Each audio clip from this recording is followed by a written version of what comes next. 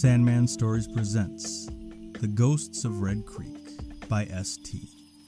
This is one of the stories from W. Bob Holland's 25 Ghost Stories. I had to clean up the words a little bit as there were some racial slurs thrown in there, as was common at the time. And this story is about a man who thinks he sees a family and then they all disappear. He's kind of confused by it. So he's telling the story to the 4 hunters he's with about why he doesn't go over in that area after dark. Okay, let's begin.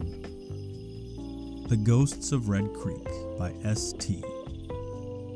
To the northward of Mississippi City and its neighbor, Hansborough, there extends a tract of pine forest for miles, with but few habitations scattered through it. Black and red creeks with their numerous branches drain this region into the Pascagoula River to the eastward, with the swamps of Pascagoula as a refuge, and the luxuriant and unfrequented bottoms of Red and Black creeks to browse upon. There are few choicer spots for deer. Knowing this fact, a small party of gentlemen, on the day before a crisp cold Christmas, started from Hansborough in a large 4-wheeled wagon for a 30-mile drive into this wilderness of pine, and a week's sport after the deer. The guide was Jim Carruthers, a true woodsman, and the driver and general factotum, a jolly man named Jack Lyons, than whom no one could make a better hoe cake and cook a venison steak. His laugh could be heard a quarter of a mile, and his good nature was as expansive as the range of laughter.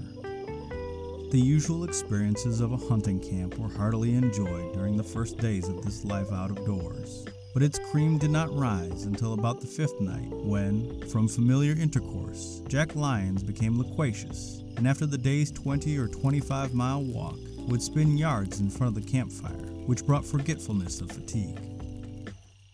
The night before New Year's was intensely cold. The cold north wind of the afternoon had subsided at sunset, and only a gust now and again touched the musical leaves of the pines, making them vibrant with that mournful score of nature's operas, which even maestros have failed to catch. In front of 2 new and white tents, 2 sportsmen reclined at length within reach of the warmth of the fire, while opposite them rested at ease the guide and the trustworthy Jack Lyons. Wearied with the day's chase, 4 stanch hounds, Ringwood, Rose, Jet, and Boxer, were dreaming of future quarry. The firelight brought out in bright relief the trunks of the tall pines like cathedral columns, and sparkling through the leafy dome overhead, the scintillating stars glistened with a diamond's brightness. A silence which added its influence to the scene rested about the borders of the creek below, and gave more effect to the story of the veteran teamster than perhaps it otherwise would have. "If the deer run down the creek," said old Jack, smacking his lips over a carefully prepared brewing of the real Campbellton punch, "we was bound to see fun tomorrow, for they'll take us down there by the old gibbet place. In daylight, there's no place like it. But after nightfall, you bet you wouldn't catch me over there." Old Jack was naturally asked why he didn't care about visiting the gibbet's place at night.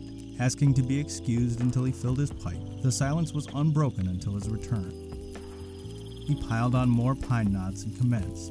"You know, gentlemen, that when the gunboats was in the Sound, we folks had to travel way back here on these roads to outrun the range of their big guns. I was engaged by Mr. Harrison in hauling salt from the factory at Mississippi City on the beach over to Mobile, and I've been making a trip every week or so. This backcountry road was never thought of by the Federals, and we had good times along the way. No shells and no shooting. The night, gentlemen, I was speaking of was a Friday. That y'all knows is unlucky. Well, you see, I hitched up Betsy and Rose in the lead, and old Fox and Blossom at the pole, and took in the biggest load of salt that team ever carried. I started out and crossed the Biloxi River at Hansborough just as the moon was going down. Yes, sir, these roads weren't no better than now, and the rain had made them mighty rough when you come to the holes. I was sitting in the seat whistling The Cows in the Pea Patch and a-thinking of Sarah Jameson, what was afterwards my wife, when I felt the off 4-wheel go shush in a hole up to the hub. I'd made 17 miles out of Hansborough. I did some cussing, then I went to the fence about 20 yards off and took out a rail to prise up the wheel. Then I saw I was at Mr. Gibbet's place. I says to myself, I'll go up to the house and get old Mr. Gibbet to give me a turn. I had gone by there 2 weeks before and seen the old man. Now, gentlemen, y'all listen to me, for what I'm telling you is as sure as Jenny'll blow the horn on the last day. I walked up to the house, and there I saw a bright light inside. It showed out through the windows, and I saw the shadows of Miss Gibbet and Mrs. Gibbet on the window curtain. Sure's honey, sure. The front door was shut, and I stepped up on the gallery and knocked with the butt end of my whip. I didn't knock loud, neither. God bless us all, gentlemen. The lights went out like that, and I heard sort of a laugh.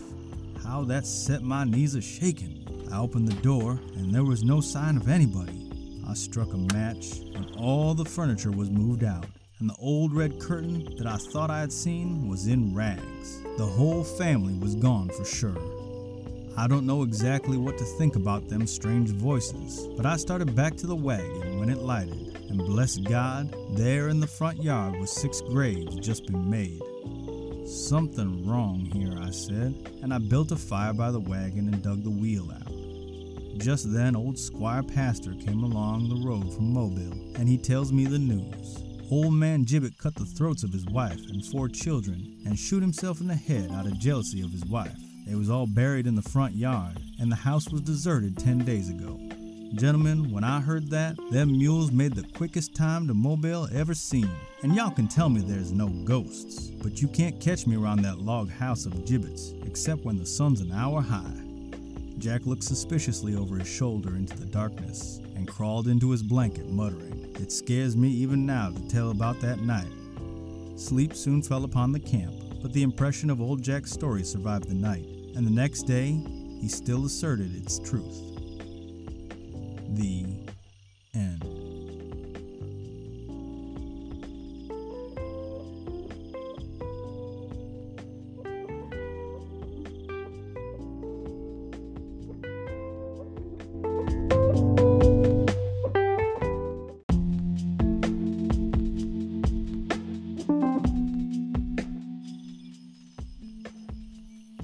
Sandman Stories presents The Ghosts of Red Creek by S.T.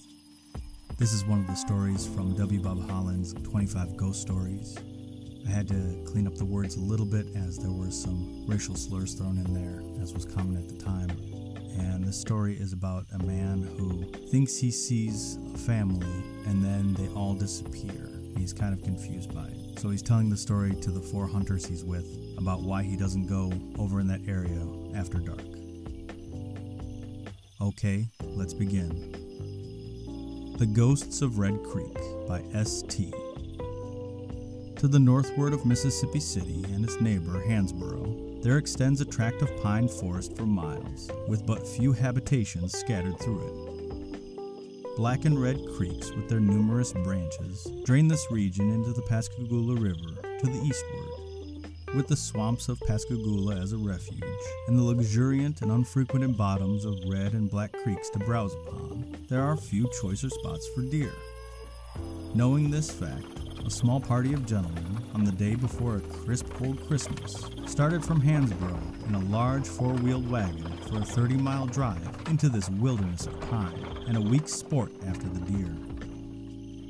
The guide was Jim Carruthers, a true woodsman, and the driver and general factotum, a jolly man named Jack Lyons, than whom no one could make a better hoe cake and cook a venison steak.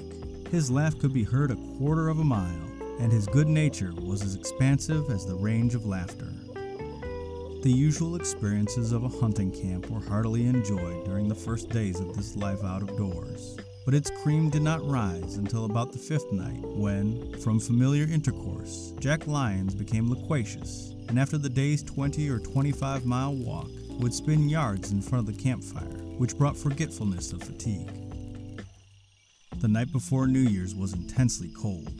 The cold north wind of the afternoon had subsided at sunset, and only a gust now and again touched the musical leaves of the pines, making them vibrant with that mournful score of nature's operas, which even maestros have failed to catch.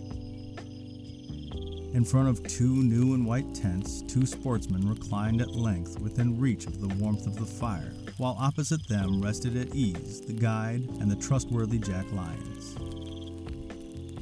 Wearied with the day's chase, 4 stanch hounds, Ringwood, Rose, Jet, and Boxer, were dreaming of future quarry. The firelight brought out in bright relief the trunks of the tall pines like cathedral columns, and sparkling through the leafy dome overhead, the scintillating stars glistened with a diamond's brightness. A silence which added its influence to the scene rested about the borders of the creek below, and gave more effect to the story of the veteran teamster than perhaps it otherwise would have. "If the deer run down the creek," said old Jack, smacking his lips over a carefully prepared brewing of the real Campbellton punch, "we was bound to see fun tomorrow, for they'll take us down there by the old gibbet place. In daylight, there's no place like it, but after nightfall, you bet you wouldn't catch me over there." Old Jack was naturally asked why he didn't care about visiting the gibbet's place at night. Asking to be excused until he filled his pipe, the silence was unbroken until his return. He piled on more pine knots and commenced. "You know, gentlemen, that when the gunboats was in the Sound, we folks had to travel way back here on these roads to outrun the range of their big guns. I was engaged by Mr. Harrison in hauling salt from the factory at Mississippi City on the beach over to Mobile, and I'd been making a trip every week or so. This backcountry road was never thought of by the Federals, and we had good times along the way. No shells and no shooting. The night, gentlemen, I was speaking of was a Friday. That y'all knows is unlucky. Well, you see, I hitched up Betsy and Rose in the lead, and old Fox and Blossom at the pole, and took in the biggest load of salt that team ever carried. I started out and crossed the Biloxi River at Hansborough just as the moon was going down. Yes, sir, these roads weren't no better than now, and the rain had made them mighty rough when you come to the holes. I was sitting in the seat whistling The Cows in the Pea Patch and a-thinking of Sarah Jameson, what was afterwards my wife, when I felt the off-fore wheel go shush in a hole up to the hub. I'd made 17 miles out of Hansborough. I did some cussing, then I went to the fence about 20 yards off and took out a rail to prise up the wheel. Then I saw I was at Mr. Gibbet's place. I says to myself, I'll go up to the house and get old Mr. Gibbet to give me a turn. I had gone by there 2 weeks before and seen the old man. Now, gentlemen, y'all listen to me, for what I'm telling you is as sure as Jenny'll blow the horn on the last day. I walked up to the house, and there I saw a bright light inside. It showed out through the windows, and I saw the shadows of Miss Gibbet and Mrs. Gibbet on the window curtain. Sure's honey, sure. The front door was shut, and I stepped up on the gallery and knocked with the butt end of my whip. I didn't knock loud, neither. God bless us all, gentlemen. The lights went out like that, and I heard sort of a laugh. How that set my knees a-shaking. I opened the door, and there was no sign of anybody. I struck a match, and all the furniture was moved out, and the old red curtain that I thought I had seen was in rags. The whole family was gone for sure. I don't know exactly what to think about them strange voices, but I started back to the wagon when it lighted, and bless God, there in the front yard was 6 graves just been made. Something wrong here, I said, and I built a fire by the wagon and dug the wheel out. Just then old Squire Pastor came along the road from Mobile, and he tells me the news. Old man Gibbet cut the throats of his wife and 4 children and shoot himself in the head out of jealousy of his wife. They was all buried in the front yard, and the house was deserted 10 days ago. Gentlemen, when I heard that, them mules made the quickest time to Mobile ever seen. And y'all can tell me there's no ghosts, but you can't catch me around that log house of Gibbet's, except when the sun's an hour high. Jack looked suspiciously over his shoulder into the darkness and crawled into his blanket, muttering, "It scares me even now to tell about that night." Sleep soon fell upon the camp, but the impression of old Jack's story survived the night, and the next day he still asserted its truth. The